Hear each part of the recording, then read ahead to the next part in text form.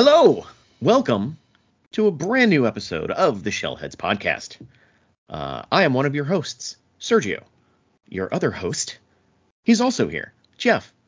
Hey, Jeff. I am also Jeff. Wait, are you a second Jeff? Maybe. Oh, good, because, man, we really needed to replace that first one. Hey. Look, I caught you in your ruse. We're here to talk about Ninja Turtles, Jeff. We are. It's same podcast, same dudes, talking about the same stuff. Ninja Turtles. It's been 2 weeks, and we have a lot of news where we're going to talk about the 2K12 or the Nickelodeon show a little later. We have an anniversary to celebrate. I don't know if we're going to be able to fit it into our standard 2-hour podcast. Let's just go to our first segment. Let's get the show on the road. The time is now for which is being that of which is known as what is in the box. Thank you, Krang. Let's see what's in our boxes. Jeff, I'm going to let you go first because I have a feeling it's the same thing that's in mine. Maybe.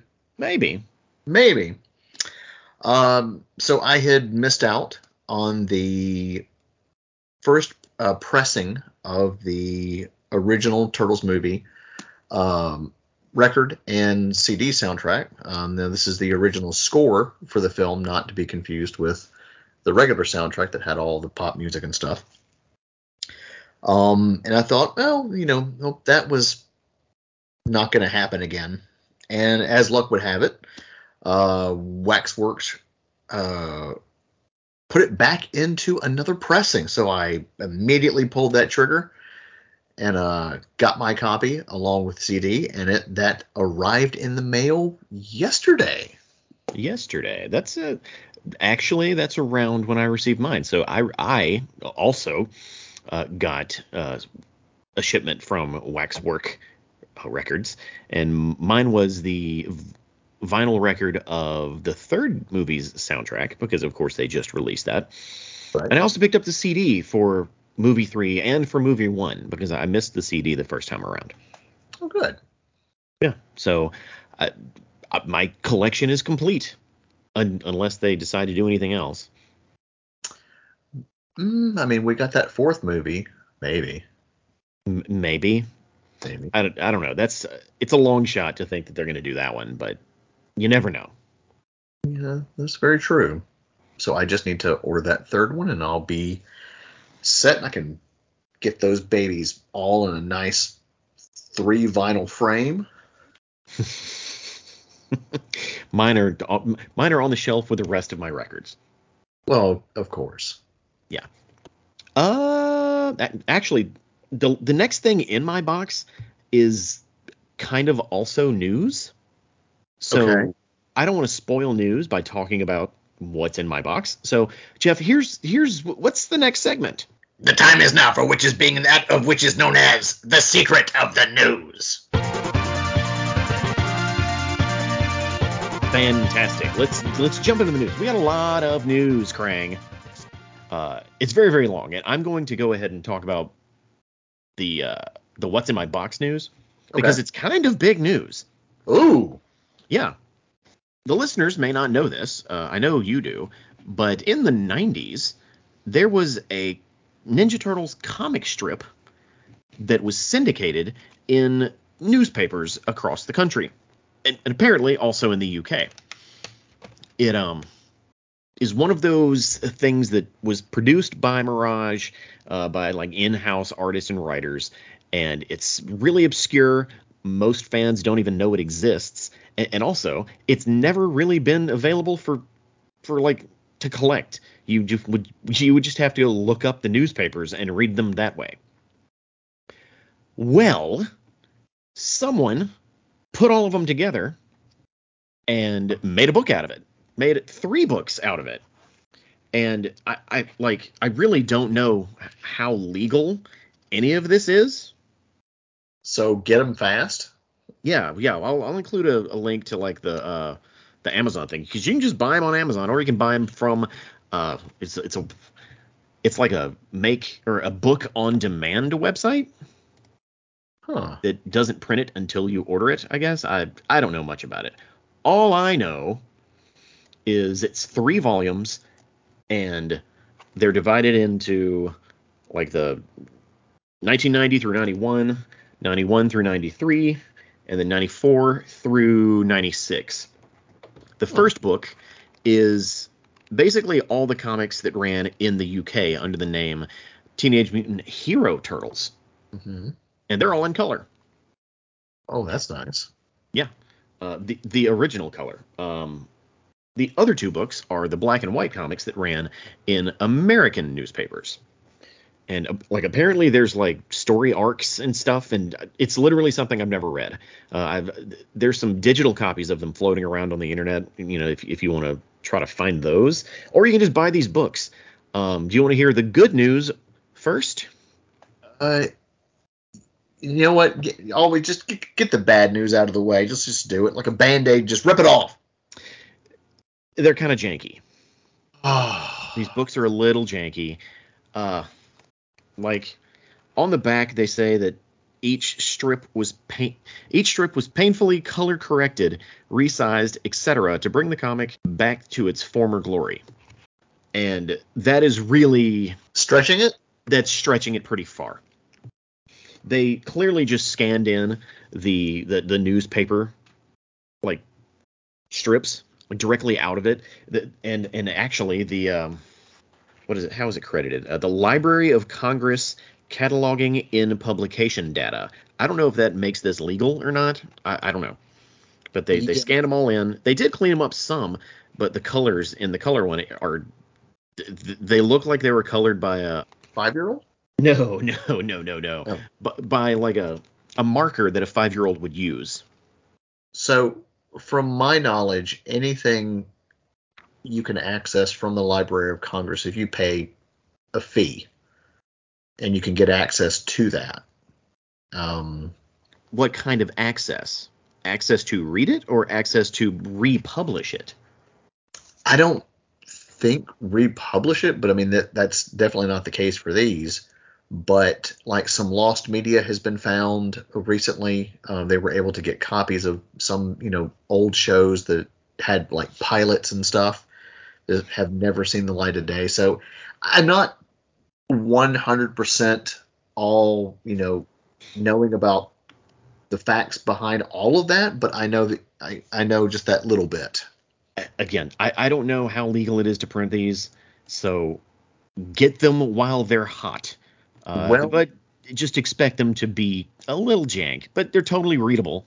Looking at Amazon right now, only the first 2 are available. 3 is already showing out of print. It said limited availability. Like, I got all 3 of them from Amazon. Lucky buddy. The third one... It's listed as TMNT 3 paperback. Yeah, it's the only one with a weird name. The other 2 are still there. They're selling it on Amazon, but the publisher on it is listed as Lulu, like Lulu.com, and that looks like the publish on demand thing. Okay. I'm going to Lulu.com to see if they're available there because I know you can buy them directly from them. Book 1, Book 2, yeah, Book 1 and Book 2 are on there. I don't see Book 3. You got stupid lucky. That's wild. But I anticipate it probably coming back in stock because, again, I think it's manufacturer on demand. So spin up the machines, right? Yeah. But books 1 and 2 are there. Check them out. It's a real bizarre release, and again, once Nickelodeon realizes that these things exist, they may get copyright stricken immediately, unless they're using some sort of legal loophole through the publication of newspapers. I'm not a lawyer. I don't know. But it's exciting that these are finally able to be read. Yeah. Without diving deep into the dark web of the internet to find them. There's that. What news topic do you have, Jeff? The weird thing that I'm going to lead with is my buddy Crimson actually gave me a heads up to this piece of news that I'm about to share. There's a company in Australia called Umbrella Entertainment. They do Blu-ray, DVD, all that, manner of releases. We're getting our first Stinkovision release. When you sent this over, I thought it was a joke. Yeah, it's definitely not. So explain to me, what exactly is Stinkovision, Jeff? Okay, so you've got a sticker sheet with about 9 stickers on them, and there's a feature on the disc that says original feature film with pop-up scratch and sniff icons. So at certain points in the movie, certain things will pop up and you have to smell them. Why? I mean, I don't know. I really This don't. is so weird. It's very, very weird. It looks like it's kind of hard to make out some of the images. One looks like paint. One looks like pot. One's a pizza. Yeah. One's pizza. One's like, toxic waste. A sewer. I imagine that smells like poo. And I can't make out some of the rest of them. One looks like a stick of gum, maybe. I don't know.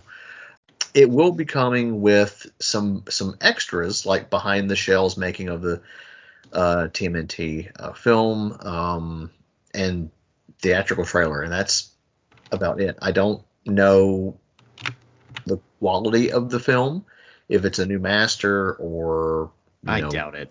I Yeah. seriously doubt it. Well, that's the weirdest news we have. What else do we have? I wouldn't say that's the weirdest news. Oh, no. Nope, we've got even weirder than that.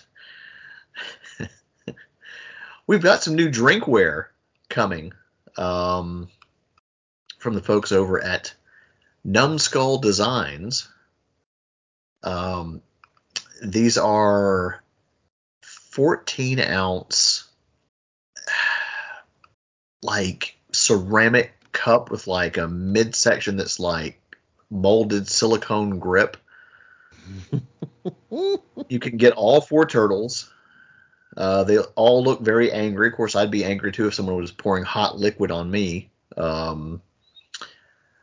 They're goofy. They're silly. I kind of dig them. Yeah. You can pour hot or cold drinks into them. Well, this is true. Yes. It's goofy. It's really goofy. I believe it or not, I don't have any Ninja Turtles like mugs or glasses. Yeah, those aren't that weird. They're just cups. Yeah. We're talking Stinkovision here. Stinkovision. Stinkovision. All right. Let's talk about those London Toy Fair statues, Jeff. Yeah. Just came across this piece kind of like out of nowhere. And one of the most interesting things to me is, so there's this big splash of all 4 turtles in triangle formation. It looks like something from a CGI animated series. It really Like does. 87 style. And there's statues that connect together, or what it looks like they connect together. I'm assuming that they're not going to sell them all in one big swoop. Now, I could not find any other information on this at this time. It's probably just them doing a promo, or maybe it's another series. I don't know, because we know an animated series might be coming. Yeah, I don't think this, honestly, these are probably just renders of the statues, because if you look at the pictures, they're the exact same pose that the turtles are in the statues. Yeah. So would that be a cool looking TV show? Probably. But I think we're diving a bit too deep into this. Yeah. But you never know. We're supposed to be getting TV shows, so. Yeah. Either way, these look cool. They really do. Let's see. What's next? We'll probably have more info on that if anything else pops up. Yeah. They probably aren't going to announce any TV show stuff until either after the movie or closer to the movie. or whenever Comic-Con is. Oh, that's true. Yeah. Speaking of action figures, I've got a little bit of news. It's not much. Apparently, a Milo Favahoot. Is that his name? That's a great name. Yeah. No, that's just his Instagram handle. It's Trevor Zammit. It's Trevor Zammit. Favoot.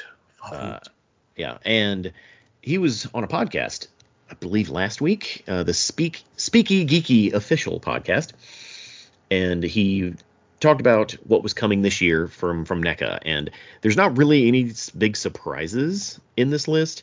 What really is the news here is those 4 punks that we knew were coming. Yeah.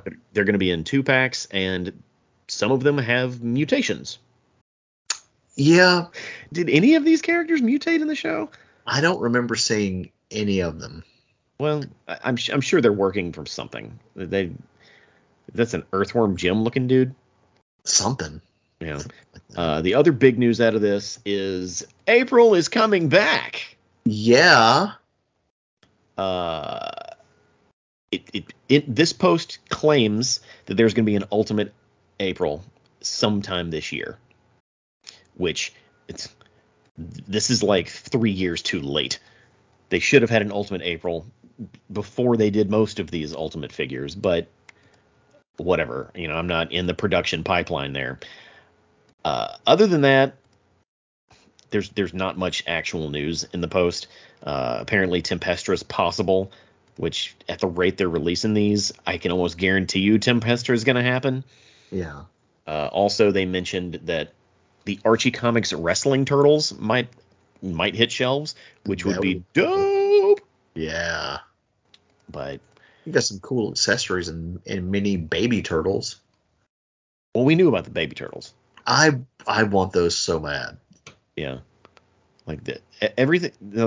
These accessories. There may be some new stuff, but I'll post a link to the post in the show notes. It's not much news, so let's keep it rolling. We don't have any time to spare, Jeff. Let's see. Let's talk about. Okay, I got a few small things I want to go over. Knockout City. We've talked about Knockout City like about 4 times now on this show. Something like that, yeah. And every time we're like, hey, they're releasing Ninja Turtles packs. You can buy this, buy that. Well, don't buy anything because that game is shutting down. Yeah. What? There's a lot of like online games or games that were supposed to be forever games that are shutting down as of late. Yeah, so like Season 9's, they're saying it's going to be their last and all the servers will be shut down on June 6th. They said they have more in store. I'm like, how do you have more in store if you're shutting down? Okay. I hope that they're not posting new things to sell. It's like, hey, give us $10 so you can not play our game in June. Yeah. Yeah. I just can't believe like they just released that Bebop and Rocksteady stuff, right? Yeah. Well, don't go buy that. And if you've already bought it, I apologize. Well, I mean, get in your fun while you can. This, something like this, because like the turtles look great, the bad guys look great. It's something that should have been like a physical release and had that content made available, on disc or whatever, and that way you could have it without it being like. I don't think there's a big enough audience for that game to justify a physical release. Well, you know what I mean. Like, if they're not able to keep it online because there's not enough players buying things, then there's definitely not enough players playing it to justify Walmart having a copy of this thing. Yeah.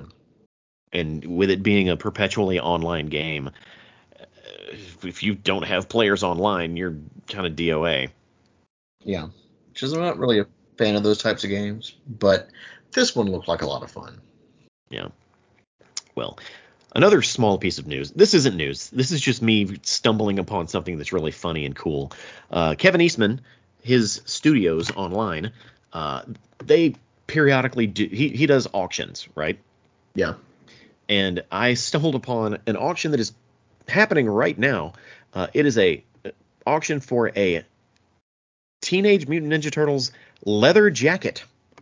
It has all four of the turtles on the back, and it looks like they're in the style of the 80s cartoon, kind of. Yeah, I don't know who did the original art on this, but it's vintage, so it definitely looks like a jacket from the late 80s, early 90s. Yeah. And it comes with a certificate of authenticity. And right now, with a week left, the current bid is $1,756. Yoza. Yeah. Which I guess makes sense. I doubt there's a bunch of these on eBay. Yeah, I don't think there are. Yeah. So this is really not necessarily one of a kind, but it's definitely it. There aren't a lot of these. Yeah. In the description it says Pretty go ahead. rare. Yeah, saying it's a very, very rare run of a gorgeous styled all leather jacket, according to the listing. And this was Kevin's personal jacket. Yeah. Oh, wow. Okay, listen to this. During the production of the 1990 TMNT movie, a series of crew jackets were made with similar embroidered art, but a very, very rare run of gorgeous styled all leather jackets were made and given to only the Mirage artists. So, what, 7 of these things maybe? Something like that. That's wild. So, I guess go throw your money at this leather jacket, and I hope you win it. Crew jackets were like a really big thing, like for shows and movies and stuff back then. Like especially the X-Men 90s. Like when I got to meet Cal Dodd, who was the voice of Wolverine, he had his full jacket, leather, like yellow leather. It was just gorgeous. Really, really cool jacket. Yeah. This is a cool jacket. If I was a rich man, Jeff, I would absolutely bid on this. This would be something that I would just max out the bids. Like I'll pay $14,000 for this. You're not even going anywhere. You're just gonna lounge in the house wearing it, walk around. Yeah. Yeah, it's probably too small for me. Either way, Let's move on. There's a real stupid looking Super 7 glow in the dark Slash coming. Yeah, he looks like kind of a rare albino turtle. Yeah, that's a good way to put it. It's documented how I don't dig glow in the dark figures anyway. I don't really like variants of action figures. This just seems wholly unnecessary. Yeah. But if you're interested in something like that, check the show notes because there'll be a link to it. Like I get the novelty of it because we had all that, glow in the dark stuff was all the rage in the 80s and 90s. And I just, I kind of dig it. I won't get the figure because it's just not really, I don't need it. But I can appreciate the kind of the nostalgia that it carries, of kind of just keeping that kind of trend going. You're so kind. Such a kind-hearted man. Well, hey, look. I like glow in the dark stuff. I got a glow in the dark. I didn't know this. I have a glow in the dark Ghostbusters hat. I didn't know until I turned the light off while I was leaving. I was like, oh, snap. Ghost is glowing in there. Oh, you're like, oh, snapback. It's a Velcro, but yes. Yeah, I got nothing for that. That's great.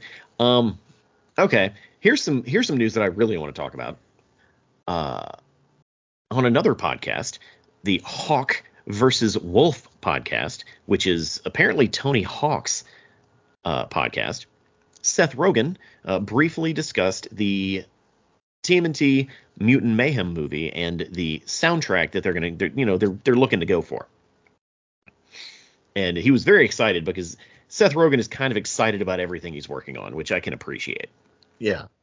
But he basically said that it's going to have the same feel as some of those old Tony Hawk Pro Skater soundtracks, Yeah. which is rad. Like I'm pumped because like not only are we going to get amazing music, it's also going to probably be listened to by a bunch of kids at skate parks and That'd be cool. skating places and doing go on the street wherever. I'm like, here's your playlist, boom, go. Let's go. He even said that some of the songs, he thinks some of the songs in the movie are pulled directly from Tony Hawk. Like, Oh, that'd be great. yeah. And the more I thought about it, the more it makes sense. Like the feel and the attitude of the Tony Hawk Pro Skater soundtracks is very punk. It's very hip hop. It's very not necessarily counterculture, but kind of youth trying to figure out who they are. Yeah. And I can kind of equate ninjutsu or training, like martial arts training, to someone who is a skater, a skateboarder, or whatever you want to call them, and trying to learn something incredibly difficult, and when you fail, it hurts. And as an adult, you don't want to do any of that. But as a child, as an adolescent, there's just so much energy and so much drive that those things in my eyes are just parallels. So for these songs to have that same energy, it seems perfect. Oh, without a doubt. Yeah. So that's good news about this new movie. Yeah.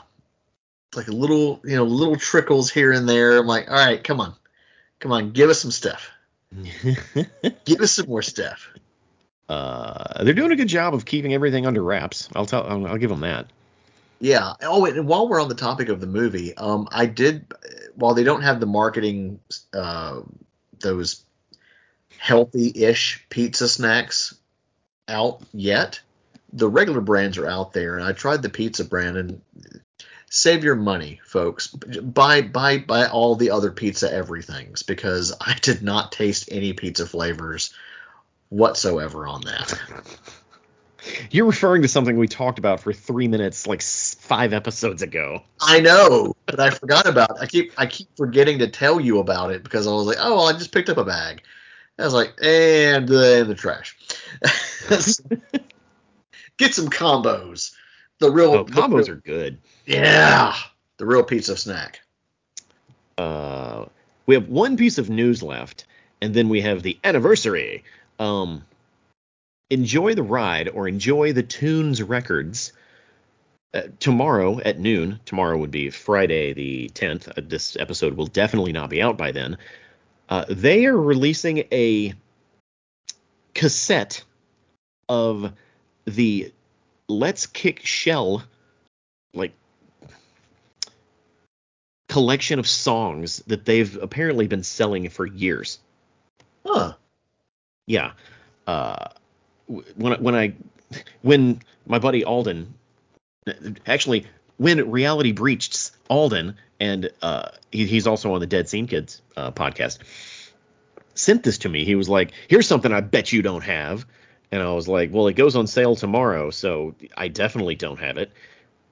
But I went to the website and I was like, those songs seem familiar. It seems like I have this in some other, medium. And I dove into my Ninja Turtles cabinet and pulled out a record that they sold me, or some website sold me, in 2015, that has those same 5 songs in that order with similar art on the back of the sleeve. So this is real bootleggy. At least it looks it. Yeah, it does look a little janky. Yeah, and if I remember correctly, they sold this original vinyl like, oh, limited edition, blah, blah, blah, blah, blah. And I'm sure, the pressing is, or, the art on it, but all of the songs are the same. And if you go to the website, there's still a few of the vinyl records left from a later pressing that it's like $20, and it's got the same 4 songs. And the songs are TMNT opening theme from Turtles in Time, So not even the one from the show. Then Sewer Surfin', which is also from Turtles in Time.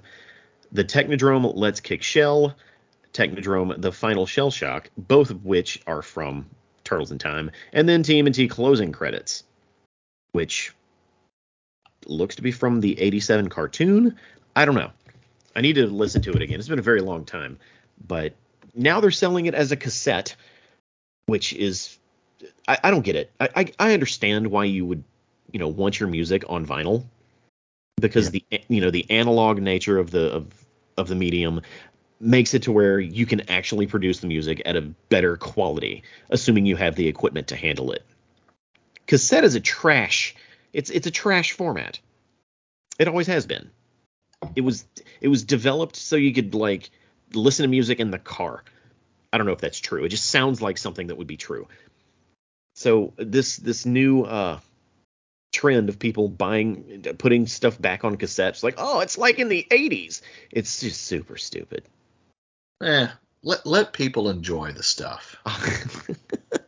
If you kids out there want to go get the cassettes and the stuff and endure what we had to with it, exploding everywhere and pulling out of the deck and the ribbon, all that garbage, just go for it.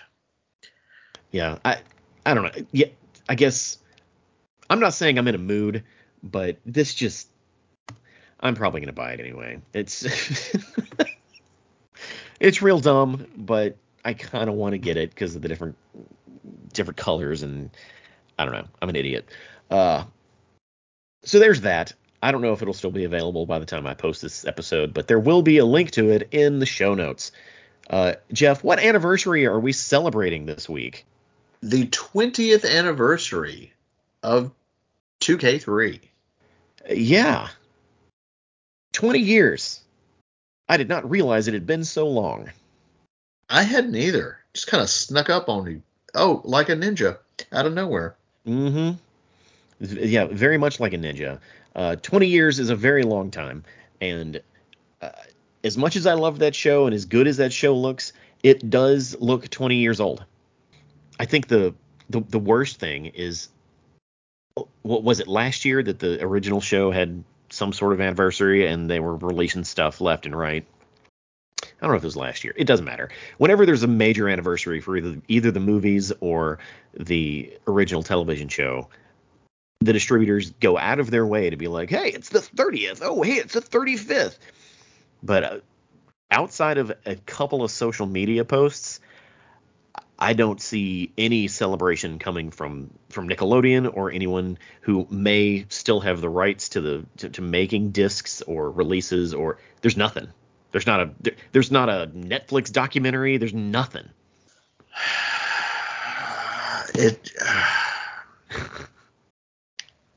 Headaches, just headaches. It's a company could have gotten, Viacom's not the best at putting stuff out. I mean, just look what they did to 2K12. We're going to put all of it out on DVD and not even make new discs. And here's a janky, crappy box. Wait, you're putting an HD series on DVD? Okay, that's smart. So we know they're not smart. They are smart, but we're not not. gonna fight about this again. Yeah, I'm right about this. Anyway, no, they're smart because they know what will make them money. Anyway, I doubt it's sold because people are not happy with it. Anyway, all of it should be on Blu-ray, upscaled, because it looks really good on Paramount. Yeah, and that's what they want you to pay for. They want you to pay for Paramount Plus. Yeah. That's their business model now. That's everyone's business model now. Yeah. Why would they, cut their feet off by releasing them to disc when they can just take your money every month and you can watch them on their streaming platform? But that, sir, is that's our news. Yeah. Let's take our doctor prescribed break, and then we'll talk about some TV. Yeah. And we're back. Well, Jeff, what is our main topic this episode? We are finishing out the season 3 of 2K12. That is correct. This is the first animated television show from Nickelodeon that started in 2012. We have already covered all of seasons 1 and 2, and 2/3 of season 3. Today we're going to talk about 8 episodes, 9 episodes. Yeah. Yeah, so it's a nice chunk. But did these just fly by when you were watching them like they did for me? Yeah. Yeah, like there's some really entertaining episodes here. Oh yes, most definitely. And I can't wait till we get to that season finale. Neither can I. Yeah, because boy, is that an episode. Yes. The episode, Jeff, that we're starting with is Turtles in Time. Yeah. A name we are very familiar with, and a story that we're pretty familiar with as well. Yeah. Before we dive into all of this, what'd you think of the last 8 episodes of season 3? Man, what a freaking ride. Like, so much going on. I'm getting more used to Seth Green as Leo. It's still not quite there for me. I still like the Jason Biggs better. But he's growing on me. Yeah, like I never did hear Chris Griffin, but it's good to know that Seth Green has some range when it comes to voice acting, because I was when they initially announced him as replacing Jason Biggs, I was very worried that it would be Chris Griffin as the leader of the Turtles, and that just doesn't work. Well, the thing about his Chris voice is he has to do something weird and like deeper for that. So I can understand why you would think he would do that, but it's just his regular speaking voice. Yeah. The Like, one thing, old interviews, he was like, "I've only got that one voice," and unless you're kind of weird nerd guy from Robot Chicken, it's like, "Oh man, unicorns are so cool," just like that. I totally forgot Robot Chicken was his thing. Yeah, I think it's still going. I don't know. Maybe. That's insane. That's what 20. That's not what we're talking about. You know what's cool though? Here's another cool fun fact. He is actually the same height as a real Ninja Turtle. He's a tiny guy. I did get to meet him at a convention. He was really cool. Yeah. Like everything I hear about the dude is that he's a good dude. One thing about this season and this run of episodes is the glue that they try to hold the season together with. The Karai backstory, like the Karai, we have to find Karai and remove the brain worm from her head. Like, it's flimsy. It's real flimsy, and a lot of these episodes would work better as just a standalone episode where they don't mention the Karai stuff. Yeah. Not that it's that big of a deal, but you don't have to mention it every single episode. I will give you that. Because it's really a dumb plot point. But if you think about it in terms of, like, maybe somebody missed an episode or something like that, I could understand that from that point of view. Maybe. But again, if someone missed an episode, if this is a standalone story, it's still not necessary. Right. Yeah. Whatever. Let's jump into Turtles in Time, Jeff. Yes, let's. When the Turtles encounter a clumsy time master in training named Renette, they must help her in retrieving her time-controlling scepter from an evil mutant time master known as Savanti Ramiro in medieval England. So it's Turtles in Time is absolutely the Turtles in Time story. We get Renette, we get Savanti Ramiro, we have all of this in glorious 3D animation, and it's not a direct adaptation of the original comic book, but it's close enough to pull on those, those nostalgia strings that we like so much, right? Yeah. And casual Turtles fans, who aren't familiar with the comic books, they still have their nods because the scepter, of course, is in TMNT 3. So I'm sure a lot of the people watching this are like, oh, that's from the movie. That's a fair thing to say, but we know that it's from the original comic, which that's kind of what the movie was pulling from. Yeah. What'd you think of this adaptation? It's no surprise to any of our listeners that I absolutely love Renette. I love time travel. She's just, as goofy and as bungling and ditzy, as ever. And she is voiced by Ashley Johnson.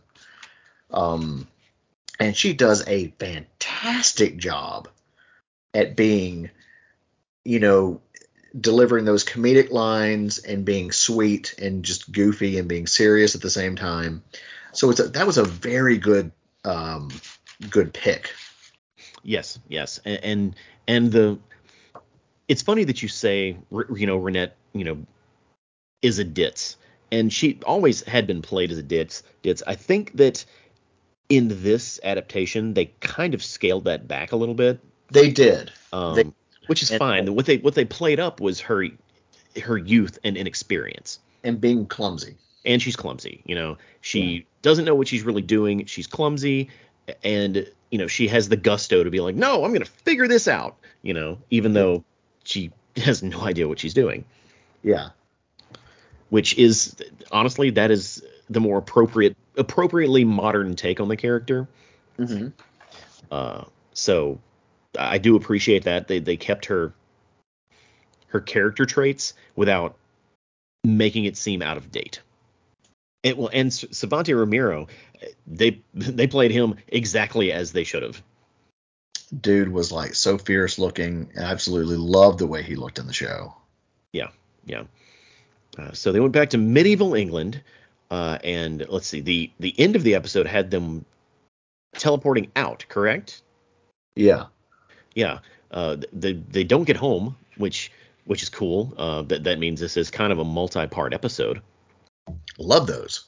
One thing that we have to talk about is Michelangelo having a crush on Renette. Yeah. He was like, he's like, hey, you can find me ever interested in no girl. And then all of a sudden, this giant time window door opens from the sky, and then here flies out Renette, and he goes to catch her, and he's like, well, it hit him hard. and we know that turtle and human romance is that's inherently a weird topic. It's weird that they tried to touch on this the entire series. Donatello has a crush on April. Leonardo has a crush on Karai. Yeah. Or at least it's implied. Michelangelo is Renette, and I don't want to spoil anything, but Raphael has one as well. Yeah. Later in the show. So it's incredibly weird, and even though they got a lot of criticism for the whole Donatello April stuff, they stuck to their guns. Yeah. And kept those plots in the show through the entire run. So good on them. Look, I mean, I'm not. There's stuff I could say. I'm not going to go there, but it's a freaking kid show. You just throw all like sanity out the window and just go with it. What else you got for Turtles in Time? Oh my God, do I ever have a plethora of nuggets? Oh, it's like a whole 12-piece nugget. Yeah, like a big, with all the extra sauce. Cool. So when we first meet Renette, she's so happy to see the turtles. They're called the Turtle Warriors. She's like, this is so much cooler than hanging out with Genghis Khan and Billy the Kid and Socrates, or as some of you people may know, Socrates. So that is, of course, a reference to Bill and Ted's Excellent Adventure, one of my favorite movies. This is another really cool thing. You haven't watched this movie yet, but you've heard me talk about it a lot. So we know that Lord Simultaneous and actually the way that the time windows / doors or whatever appear, that is from Time Bandits. That's also a nod to that fantastic film. Okay. And let's see. I love Michelangelo's D&D speak. The Goofy Knights kind of give me like a Monty Python and the Holy Grail vibe. Yeah. The entire time at the cemetery, I got heavy like Army of Darkness vibes. So when like Donatello, when all the skeleton warriors rise from their graves, Donatello is hit by, he's got like the beard and everything, and so like 3 of the skeletons pull on, 3 pieces of the facial hair, which was also what happened to Ash in Evil Dead. Army of Darkness, sorry. And then the way that the skeleton warriors looked was very Ray Harryhausen, the stop motion animation done for Jason and the Argonauts. I absolutely love that movie. I love Skeleton Warriors. Always been a thing. You do have a lot of nuggets. I do, and probably one of the biggest ones is when they're Renette's on a horse. She does like the Xena Warrior Princess yell.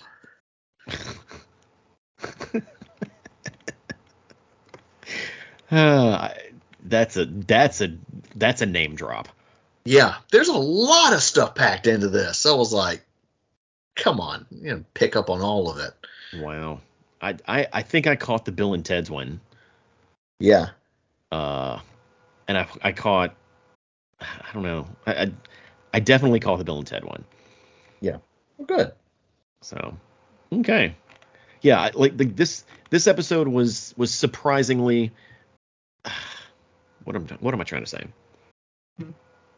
It's stuck close enough to the comic that I was very surprised at the execution here. Yeah. Because this show, while clearly inspired by a lot of, what came before it, there's not a lot of adaptations of specific stories. Yeah. So this episode really stands out for that reason. It really does. And as we've mentioned before, the 2K12 series is a beautiful melting pot of everything. So you're gonna have stuff, here and there, but this was more of a focus on the Mirage comic, which I really, really enjoyed.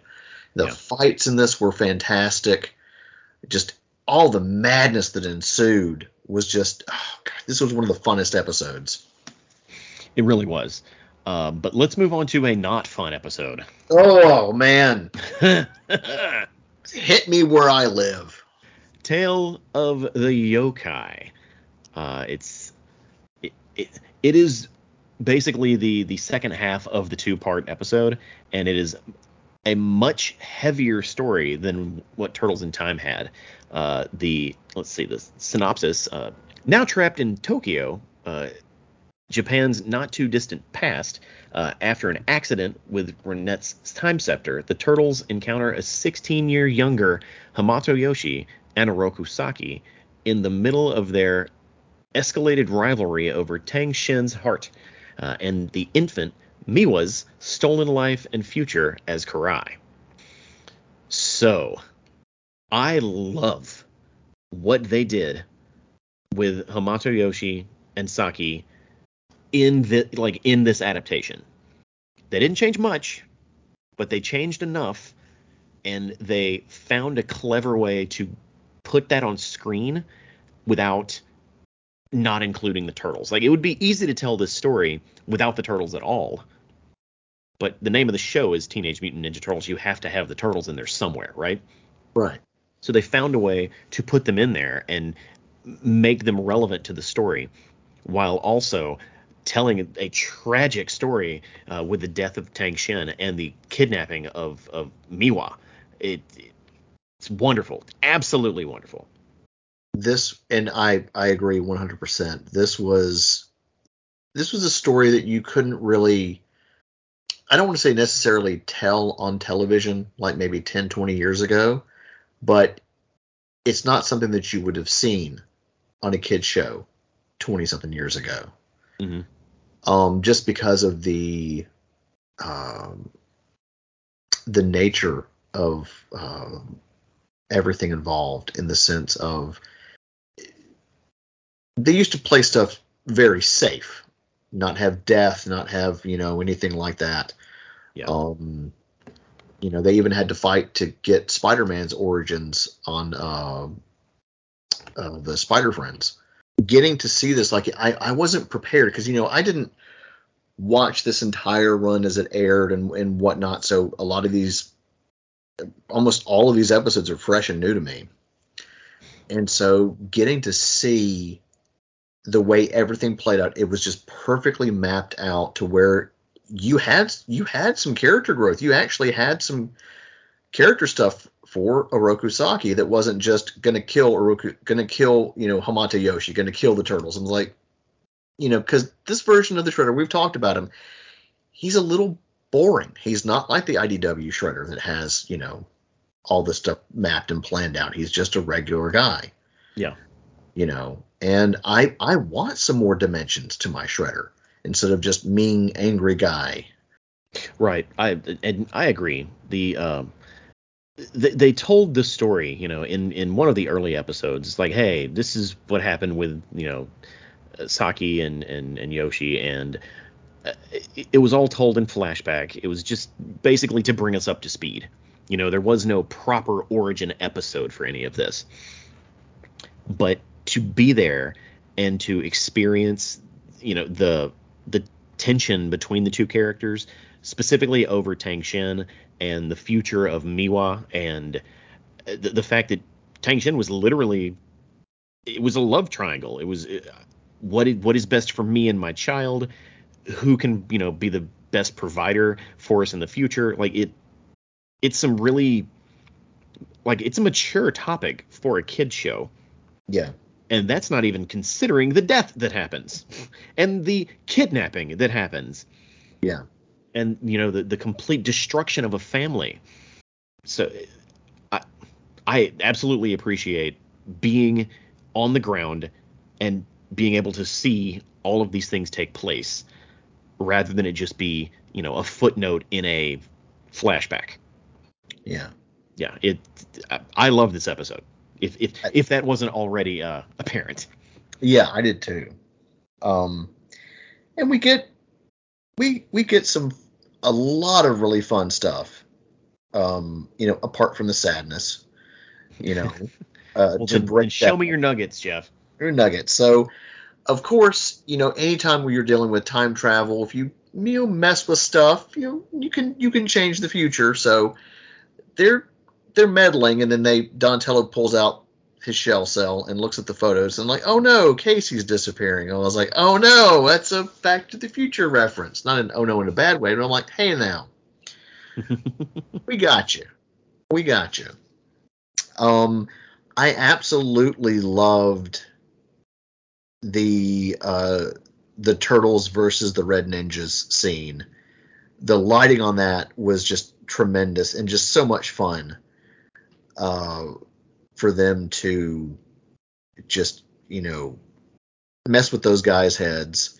And you get a little bit of, Japanese lore about, yokai and stuff. And that was always fascinating. Then that's pretty much, I don't have a whole lot of other stuff. That's about it for that one. But this was a really, as I already said, a really great backstory, seeing those characters, and like, you kind of going forward, you look at them a little differently now. Yeah. When you pitch a TV show, a Turtles TV show, this is the kind of episode you hope it's filled with.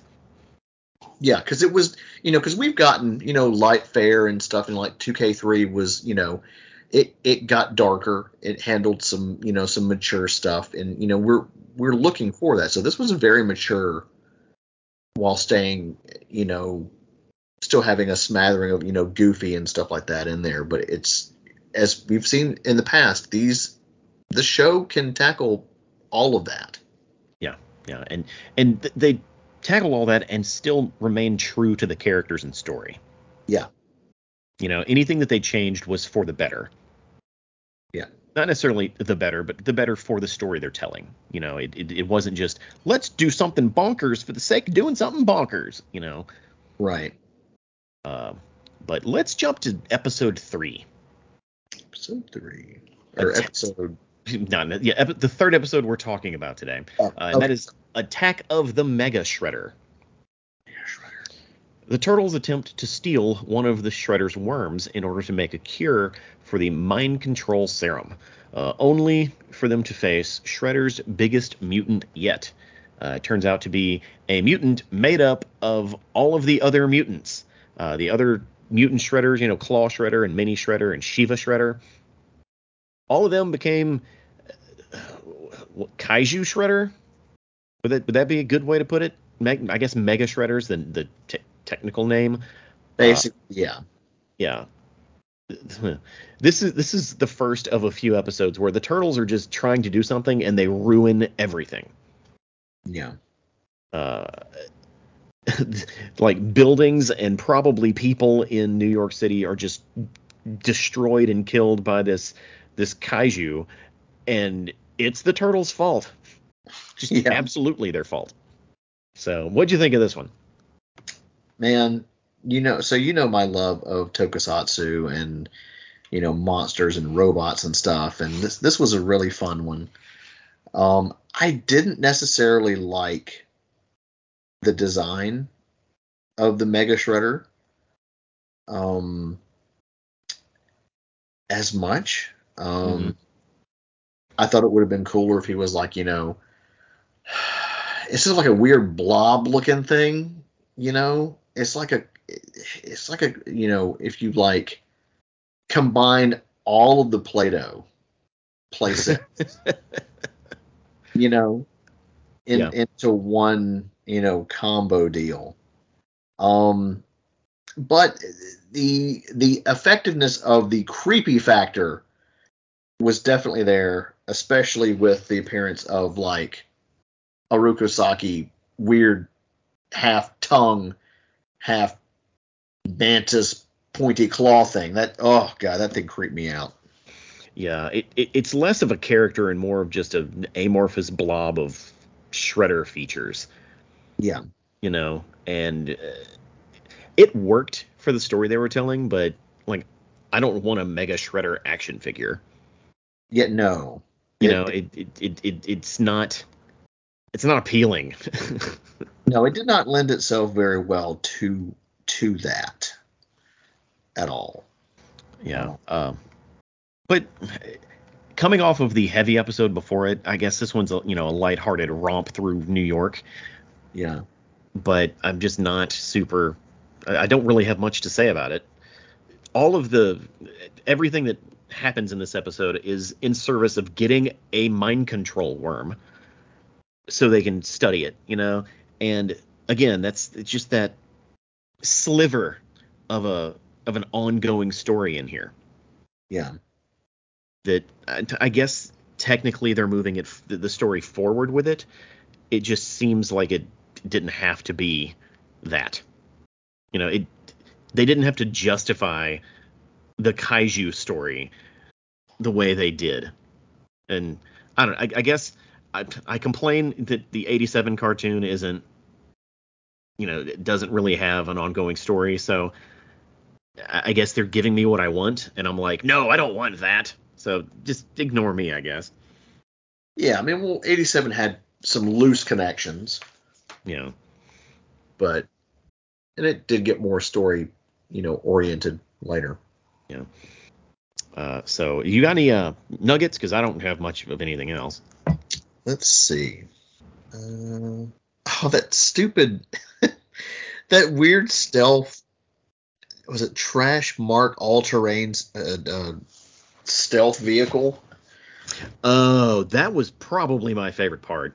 It was so ridiculous. It was a dumpster that just scooted real slowly, like Very slowly. it was almost like it was parodying like all of Donatello's inventions, you know? Yeah, Yeah, it was very self-parody, and I dig that. yeah. And then, like, of course, we get a Star Wars reference when Raphael is inside. It's like, well, I thought they smelled bad on the outside. Yeah, that's true. Yeah. It was cool seeing the Mutant Shredder clones. Again, and sadly, the last time I was kind of hoping that they would, be a bigger part. Because it's always fun seeing those guys. I always like those.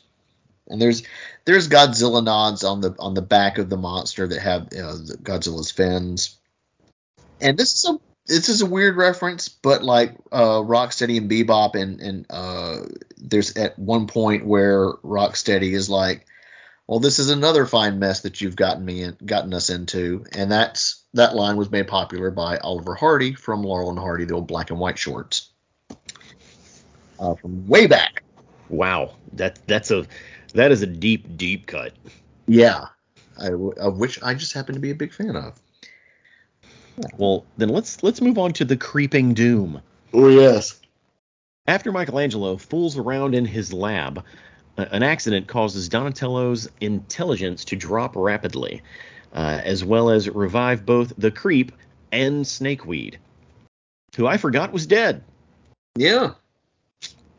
Yeah, so we create this Creep / Snakeweed like hybrid, while also making Donatello dumb and not able to undo what Michelangelo has done, which this isn't the first time Michelangelo has just been hanging out in Donatello's lab and just bothering the crap out of him. So I like that they brought that back. This is a fun episode. It really I wouldn't say it's entirely necessary, to move the story farther, but Donatello being dumb is that's a fun trip. Oh yeah. What'd you think of the Creeping Doom? Anytime that you do, turtles and horror, it works out so well. Mm-hmm. And this one, this was a really fun episode. I love you could definitely tell, with the Creep, you've got a combination of like Jason Voorhees meets Swamp Thing meets Man Thing, all kind of roped into one. Yeah. And of course you could hear the you could hear that, and it just adds to that creepy, eerie, vibe. I really, really enjoy because there's a lot of horror nods all throughout this series, because the showrunner's a big horror guy. Yeah. So this was a lot of fun. There's and we get to see, and because of Mikey meddling, Donatello accidentally spills some stuff on him and he becomes stupid. Yes. So we get to see some really, I think, shining comedic Donatello moments. Donatello. Yeah, thank you. And Rob Paulson just brings it, man. It's just so delightful. Flexing those comedic chops. And of course we get to see the I like how you get two different like movie type titles. They were like, oh, Snakeweed's back. It's like, oh, Son of Snakeweed. I was like, yeah, because that works. And then probably the best out of anything, Swamp Creatures 2, Electric Swampaloo, which is a nod, to Breakin' 2, Electric Boogaloo, the movie. Yep. And we've got the Shellraiser, and we've got, correct me if I'm wrong, they call it the Turtle Van, because they have two. Yeah. It's I don't know what they call it in this show, but it's it's modeled after the Party Wagon. So yeah, so pretty sure it's. Let's see if we can find it. Yeah, this Turtlepedia article mentions Party Wagon. I don't know how accurate that is. Well, so they're using both vehicles in this, and one of the weapons that pops up is a mounted deer head that shoots freaking flamethrower flames out of its eyeballs. So every time I see any kind of like mounted deer head, I always think of Evil Dead, the deer head in the cabin. Yeah. And there's actually a moment where Donatello gets his, Mikey wants to fix everything, and so it's like Dr. Mixologist, just mixing all this weird stuff and a pepperoni. And he's like, you don't know what you're doing. Don't, just mess with stuff. And then Donatello's like, ooh, drink, and drinks it, and it was like, and he became even dumber. But then that was actually the cure. Which is incredibly convenient. It's very convenient. And so when Donnie shows back up, he's got he's armed to the teeth. So was it a retro mutagen like weed killer type concoction? And the first lines he says is like, "Come get some." And I was like, that's Ash. That's Ash Williams. Good stuff, man. Good stuff. Yeah, I enjoyed this episode a lot. It's really it's disposable. I really like dumb Donatello, but again, the how they fix everything is just incredibly convenient. Yeah. But how else were they going to do it? Exactly. This is the last time where we see Snakeweed. It's the last time we see the Creep. Yeah. We hardly knew ye. We did. Snakeweed was actually in the pilot. Yeah. Yeah. Wasn't there a Metallica song named The Creeping Death? Maybe.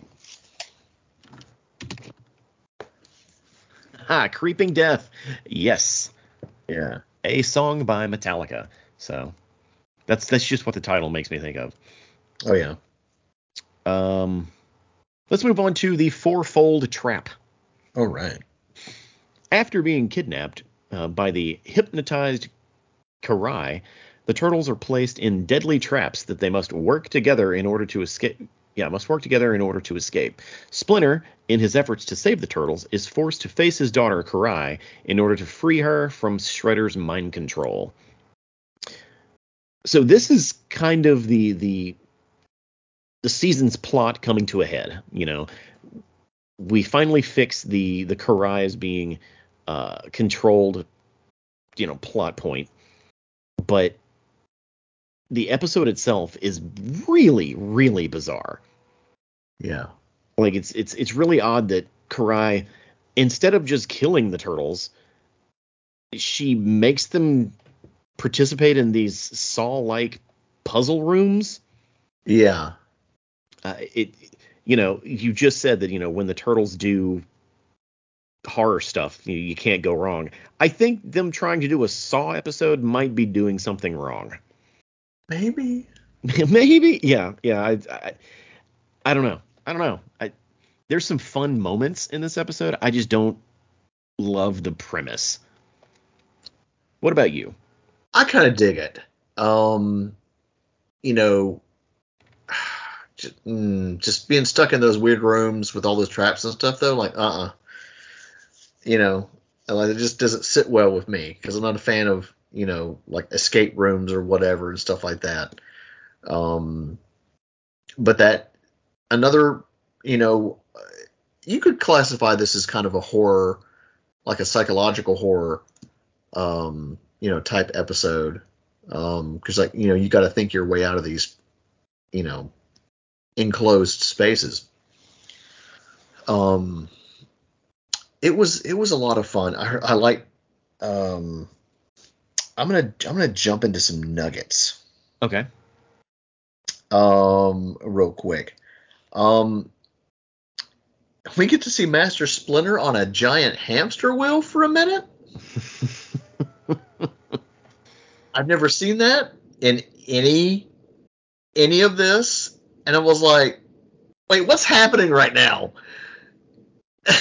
Yeah. It's a weird reminder that Splinter is a rat. Yeah, I was like, well, it's good exercise. It's very good exercise.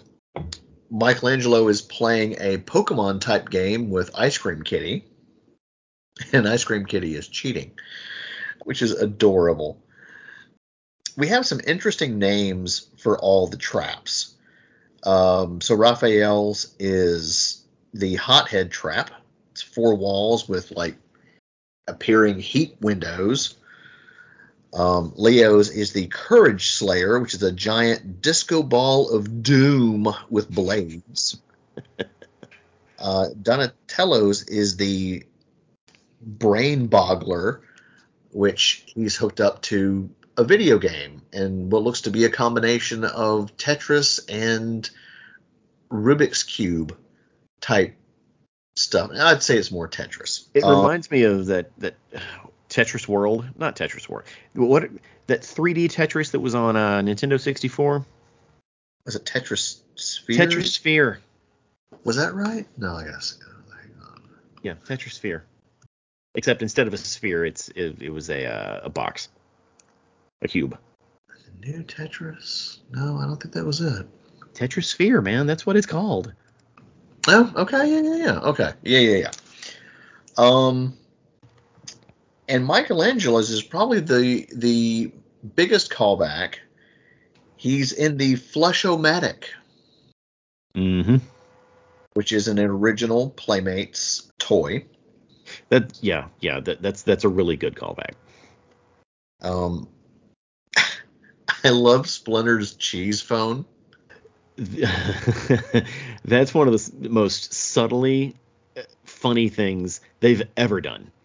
And it's obviously a nod to the 60s Batman. With, you've got the special phone.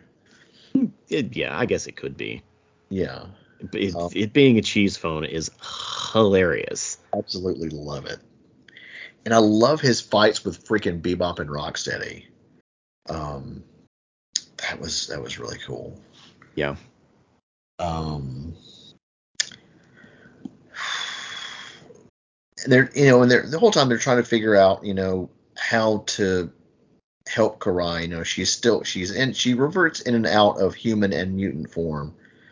And that whole fight was just really intense between Splinter and her, and they're trying to figure out how to get her back, and he uses this healing hand technique and like strikes her at multiple different points, and eventually she ends up throwing up the worm.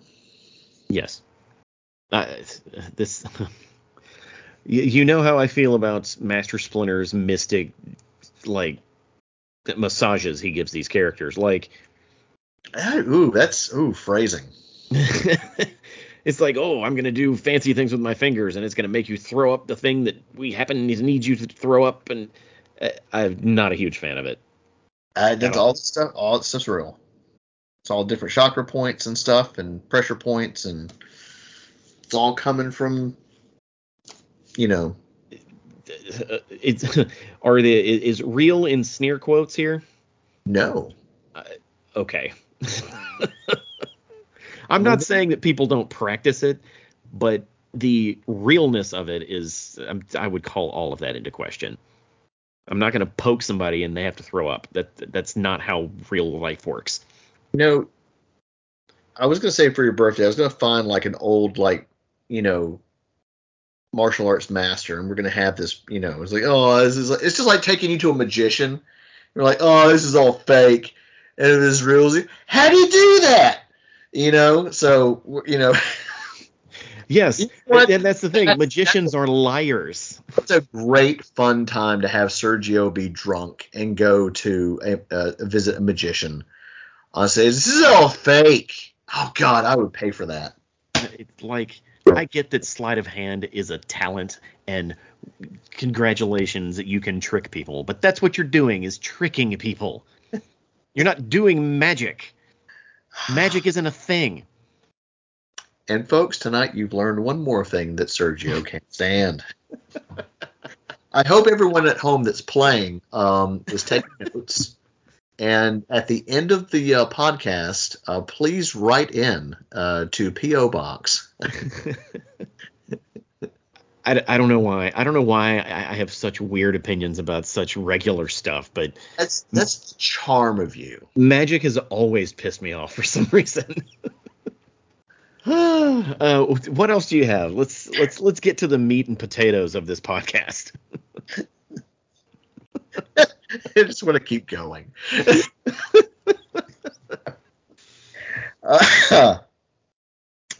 Well, that's about all I've got. There are some other nuggets. That's about all that I've got for the nuggets. All right. Yeah, I'm very happy that they finally finished the Karai story that they were telling the whole season. Yeah. Or I guess the whole back half of the season, because it wasn't that compelling. Where they leave the end of the season makes the Karai story seem even less compelling. Yeah. So let's keep moving Right. and talk about dinosaur scene in sewers.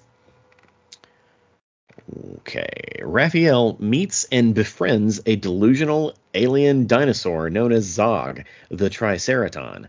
However, after it attacks the mutanimals and is reputable for being feared by the Krang, it turns out Zog is not a good dude. Is there more to the savage alien dinosaur than meets the eye? So Zog's here, man. Triceratons are here. So happy. Yeah. Raphael meeting and befriending Zog in the sewers, and him, not having enough nitrogen to breathe in the atmosphere. Like, so much of this is pulled directly out of the comic. Yeah. They're telling a completely different story, because this was the lead up to return to New York in the comics. That's not the story they're telling right now. No. But it's, again, just like the Savante Ramiro episode, like, this tugs enough of the nostalgia strings to really perk me up while I'm, watching the episode, going, oh, where are they going with this? So things go real sideways in this one. What'd you think of dinosaur scene in sewers? Man, you know how much I love me some Triceratons. Yep. And we get some stellar performances from the Triceratons. And this Lance Erickson is the voice of Zog. It's Henriksen. Sorry. Henriksen. Lance Henriksen is the voice of Zog. You'll know him as Bishop in Aliens. Yep. He was also in the show Millennium. Yeah, he was in some X-Files episodes. And he was also in a bunch of other stuff. Mm-hmm. He was the android in Aliens. Yeah. That's a good pull. Like, Lance Henriksen playing Zog is good job, guys. Just a great, deep, gruffly, grizzly voice that was just perfect. God, man, we've seen the Triceratons in 2K3. And some in the 87 cartoon very briefly. But I would say they're absolutely their most menacing in 2K12. Like, the size of them. They're just behemoths. And you're just like, there's no way you're going to be able to take these guys down. And I love it because they're almost, unstoppable. Right. This episode is another fantastic one. They pull enough from previous versions of the Turtles, and they're telling an original story that clearly has a lot to say, a lot of places to go. How does this one end? Let's see. Yes, this ends with Zog activating a beacon and summoning the rest of the Triceraton army to Earth to exterminate all of the Krang that are hiding on the planet. Yeah. And to do that, they plan on destroying Earth. Yeah, it's pretty heavy. Yeah, so the stakes are pretty high at this point in the story, and to think that the 4 mutant turtles are what is defending the entire Earth it's a bit out of their pay grade, Yeah. And there have been other stories, in Turtles lore where the Triceratons attack Earth. Like that is well-worn ground at this point. So seeing that in this show, and them being able to pull it off because of the animation style and the size of the story, it's really the right direction to take this show, because everything else they've really dealt with has been very grounded or down to earth or very personal to what they have to do. This is way bigger than them, and at this point in the show, they kind of need something like that. They most certainly do. What nuggets do you have? Well, we get our favorite bad guys back. We get the Krang back, which is always nice to see. Yeah. We during the Krognard episode, we see a multi-headed dragon, which I don't know if this is a pull or not, but to me it seemed like it was a nod and kind of a reference to the old 80s Dungeons and Dragons cartoon with Tiamat, the dragon that had all the different heads. Mm-hmm. Which is, love the design of that dragon. It's really cool. I love the tabloid in the sewer with the the Dino Man, just you're just trash, news thing that you would find on the racks, and it's like got the dinosaur head and like a muscly man's body with like wearing Speedos, which was just on par for those rags. We've got quite a bit of Ghostbusters references in this. Yeah.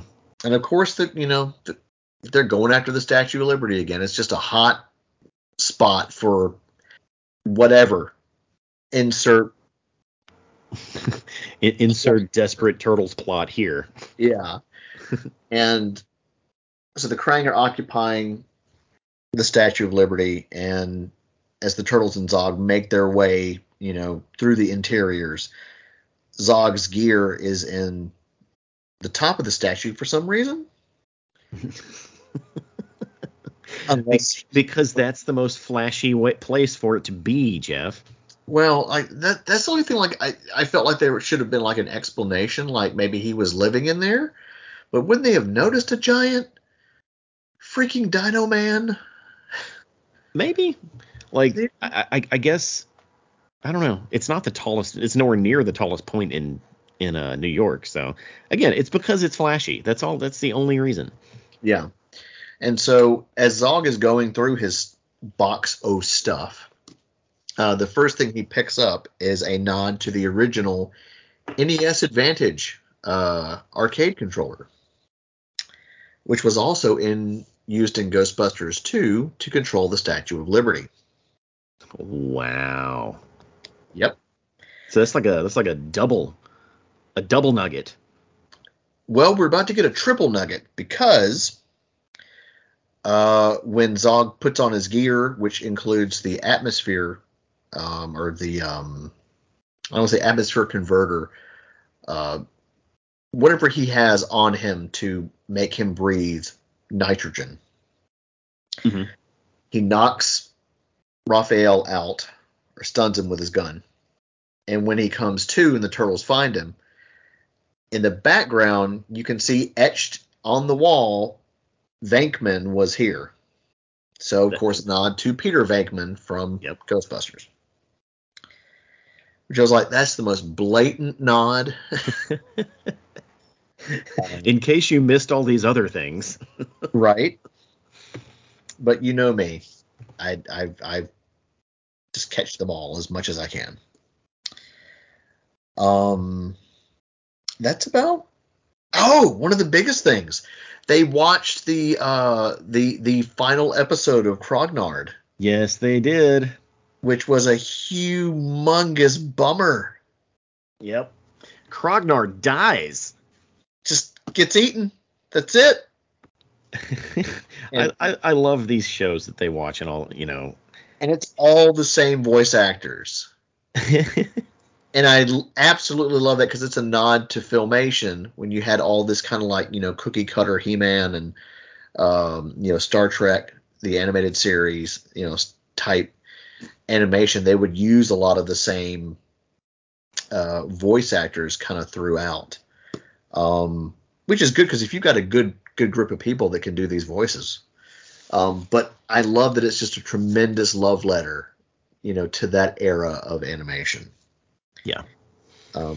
So I'm sad to see Krognard go, but I can't wait to see what's next. I don't know what's next, so I want to kind of be surprised. Honestly, I don't know. I can't remember if there is even a next, because where this season ends up, I don't know if the plot carries or the plot can handle another TV show. I don't know. It's been a while since I've seen it. I think we get another one. We'll just wait and see. But this episode directly leads into the plot of the next season. So let's get to the big finale. Yeah. Annihilation Earth, parts 1 and 2. Yeah.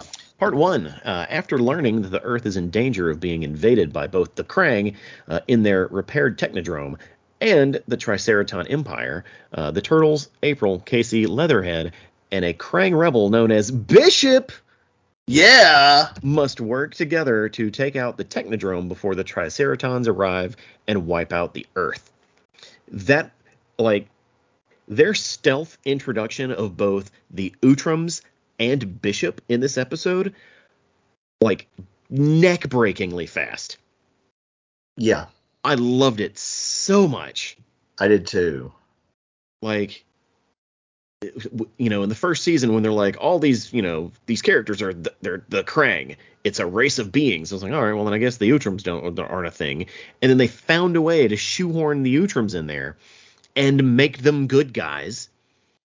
Yeah. It's fantastic. Just again, the melting pot mentality of this entire show is lovely. And Bishop, there was no reason to introduce a Bishop, and they found a way to do it like at the last second of this season, and just fantastic. Chef kiss. Yes. Just the most deliciously served up steak you could possibly eat. Yeah.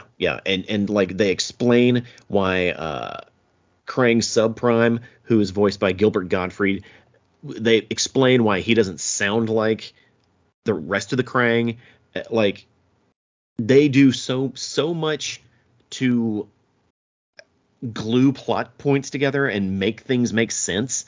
It really felt like Star Wars Episode 3, and trust me, I'm going somewhere with this. Like, okay. Star Wars Episode 3 had the tall task of gluing the prequel stuff to the original trilogy. Yeah. And there was a lot of like wiping away of narrative and changing stuff at the very last second, and hey, no, this is why we're ghosts now, you know. And this episode voluntarily did a lot of stuff that we weren't even asking for. We didn't need to know why Krang's subprime. didn't speak in Krang speak. It's Gilbert Gottfried. Like, we're not going to complain about that. Exactly. But it did it anyway. So it's just so much fun. Such a good episode. High action, high stakes. Next to perfect. And like you said, it answered so many questions that we had. I'm like, why do the Krang look the way they do? And I was like, and we find out they stole it from Bishop. Mm-hmm. And his speak in his language, but he speaks regular, sentences. Yeah. Which I really, really like. So it's kind of, it's that kind of a beautiful combination of, the Krang and the Utroms. And I honestly did not see this coming. I did not expect to see this, and I was so very pleasantly surprised. And I hope we see more of Bishop, because that was great. It really was. We get to see Roadkill Rodney's. Oh, we do get to see Roadkill Rodney's. That's right. I think it's so freaky too. And we get Commander Mozar, Mm-hmm. who is voiced by the incredible Michael Dorn. Yes, Michael Dorn is Star Trek, right? Yes, he played Worf on Next He was Generation. Worf, yeah. Yeah. That just amazing, commanding voice. I love it when he plays bad guys. Yeah. I just so many old Turtles like references and plot points here. I was already a huge fan of the show when I was watching it, and I always felt that they were creating something unique and also properly doing an homage to what came before. And these two episodes are kind of the pinnacle of that. Yeah. Like Bishop was not in any of the old comics. He wasn't in the original cartoon. This is literally name dropping a character from the second cartoon. Yeah. From the 2K3 cartoon that, while hugely popular, not nearly as popular as anything in the 80s, right? Yeah. So this is, I guess this would be a deep cut. Yeah. Like in a way that I did not see, just like you didn't see it coming, I didn't see it coming, and it's a wonderful surprise. The story itself, where this is going, what has to happen, and you expect the Turtles to stop it at the last moment. Yeah. I'm going to go ahead and read the synopsis for the second half, and then we can talk about all of them together. Even after recruiting the Mutanimals and some old friends to help, with Michelangelo kidnapped and time running out for the Earth, the Turtles must stage a rescue for their youngest brother from the Triceraton Empire. Meanwhile, Splinter and the Shredder are forced to form an uneasy alliance to stop the Triceratons from activating a device that creates a lethal black hole that will swallow all of the Earth. All of that is happening in one episode. It is just rich and thick with plot lines and drama and action and alliances. The Shredder and Splinter alliance, I did not see coming, but the way the episode ends, I absolutely saw that coming. Yeah.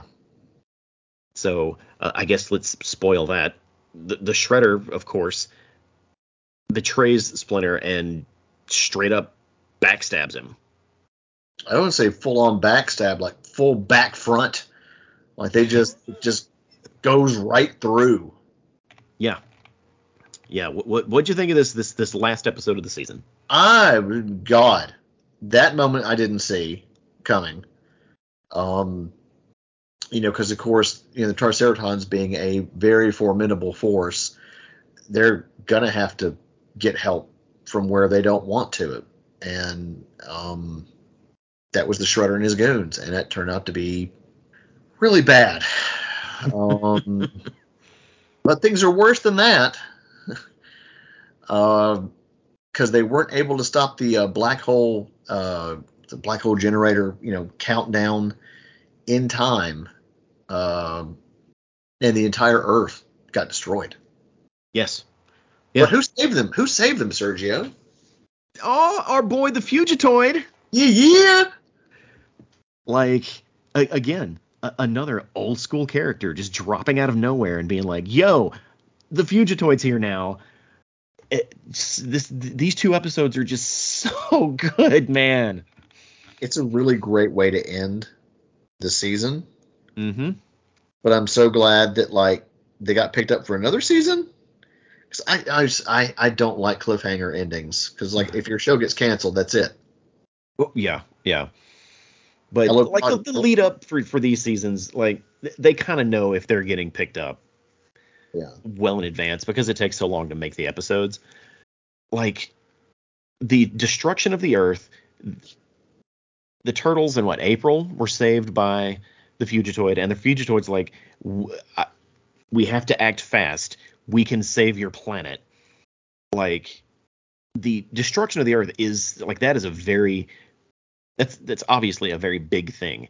And had they just left the season at that, what a downer, man. Yeah, a very big downer. So the Fugitoid swooping in and just being like, "Come with me." It's so good. It's hard for me to really find any fault or any problems with anything in these episodes because it's exactly what I want out of the Ninja Turtles. Yeah. It definitely is some of the strongest, or 2 of the strongest episodes of the season. Yeah. And we get some brief dialogue from the Fugitoid, who is voiced by David Tennant. I forgot about that. Of Doctor Who fame. Mm-hmm. Also Uncle Scrooge from the DuckTales reboot. And of course, everything David Tennant has been in. Yes, but those are like the 2 most prominent showcased things that I can, Yeah, but he is a big deal. Oh yeah. Yeah, getting him for this is another get. Like, do you think David Tennant knew who the Fugitoid was when he was approached to play this part? That's a very good question. He's kind of a nerdy guy. Maybe. Yeah, that'd be a good question to ask him. It's like, hey man, Yeah. you did good work here. Did you know who this dude was? Yeah. Yeah. So basically, they leave the season is left off promising Turtles Adventures in Space for season 4. Yeah. Which of course is they're no stranger to space. The Turtles go there a lot. This isn't how they usually get there, but it involves the Fugitoid, so it's adjacent to where to how they usually get there, and that left me excited for the next season. Yeah, most definitely. Yeah. Any final thoughts or any nuggets for these 2 episodes? It wasn't really time for nuggets. It's been a while since we watched these. Or it's correction. It's been a while since we watched the show, and it just always reminds me that I couldn't love it more than I already do because it's one of the strongest animated series for Turtles out there. And I tell people all the time, you see all these like, oh, you can only pick 2 series or this series or that or whatever. It was like, if you haven't given 2K3 a chance or 2K12, do. If at first it's a little off-putting because Mikey's all over the place and goofy, but he kind of evens out. Mm-hmm. And it really is done by people that love and care about this franchise. And especially, with these last 2 episodes, that's very clear. And then and the other ones that are, dating back to the Mirage stuff, so much heart, humor, action. It's a must watch if you've not watched it. So please do. Yeah. Yeah. I'm sure I've said this before, but the whole series feels like a series made by people who grew up on the original show. Yeah. They understand what makes the Turtles tick, like what makes them enjoyable. Yeah. So, and not just in the, goofy 1987 way. So it's fantastic. And one of the most surprising things about the end of this season is the Shredder was willing to sacrifice the entire Earth just to stab Splinter in the back. That was deep, man. That was very deep. And again, you look at it a little differently now in the context of, the time travel episode. Right. So it carries a little bit more weight to it. Mm-hmm. But that's just how evil he is. Yeah. Man. Well, we will, of course, tackle season 4 in a little while. We'll start it this year, so yeah, it won't be that long. I hope so. I gotta know what happens. We get the Fugitoid, man. I love this Fugitoid. I always love that little guy. It's David Tennant. You can't go wrong. True. Well, here's the part where I say, "Hey Jeff, what are we talking about next time?" And this is the part where I say, "Check your spreadsheet, fool." And I'm gonna say, give it a guess. I'm just gonna say more Ninja Turtles. Ugh. Is it a character spotlight? No. No. Okay. No, we're currently recording episode 108, I believe. Oh, okay. Yeah, this is episode 108. Well, that's one of them. Actually, the next one is kind of special. Ooh. We're going to talk about the recent Saturday Morning Adventures comics. Ooh. Yeah, the first 4 issues, or the 4 issues in the 4-issue miniseries are all out now. So we're going to read those 4, talk about them, and there's also some bonus issues that I'm going to throw in that are just kind of not canon, but published by IDW. Okay. So that's what's coming next. So if you haven't read those, check them out. They're all standalone stories, so they should be pretty easy to follow. And until then, what are you going to be doing, Jeff?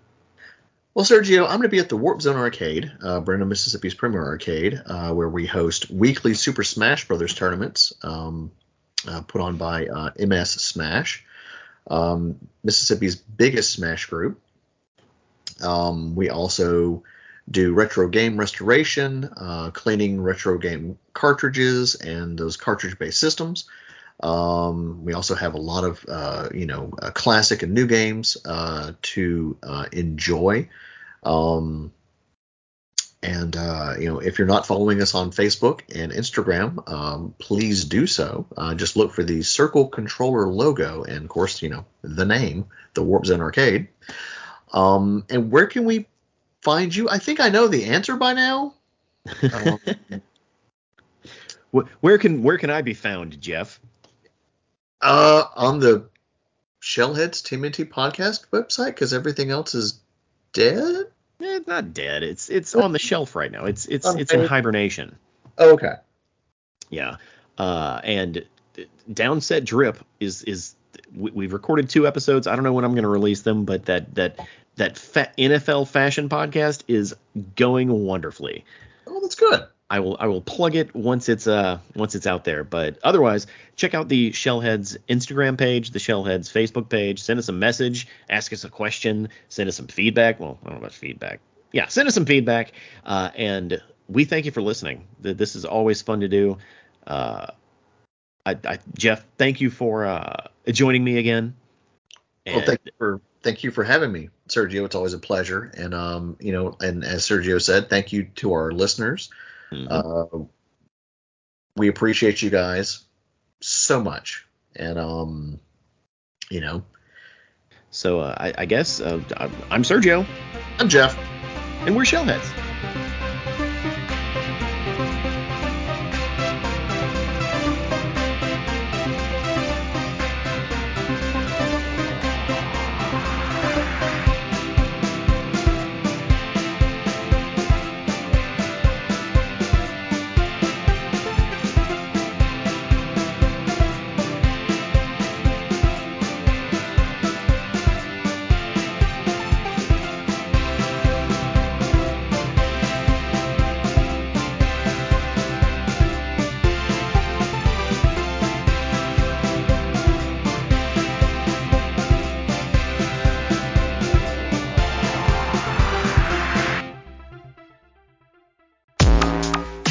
Don't miss an episode of the Shellheads Podcast. Visit realitybreach.com or subscribe on Apple Podcasts, Stitcher, or anywhere you get your podcasts.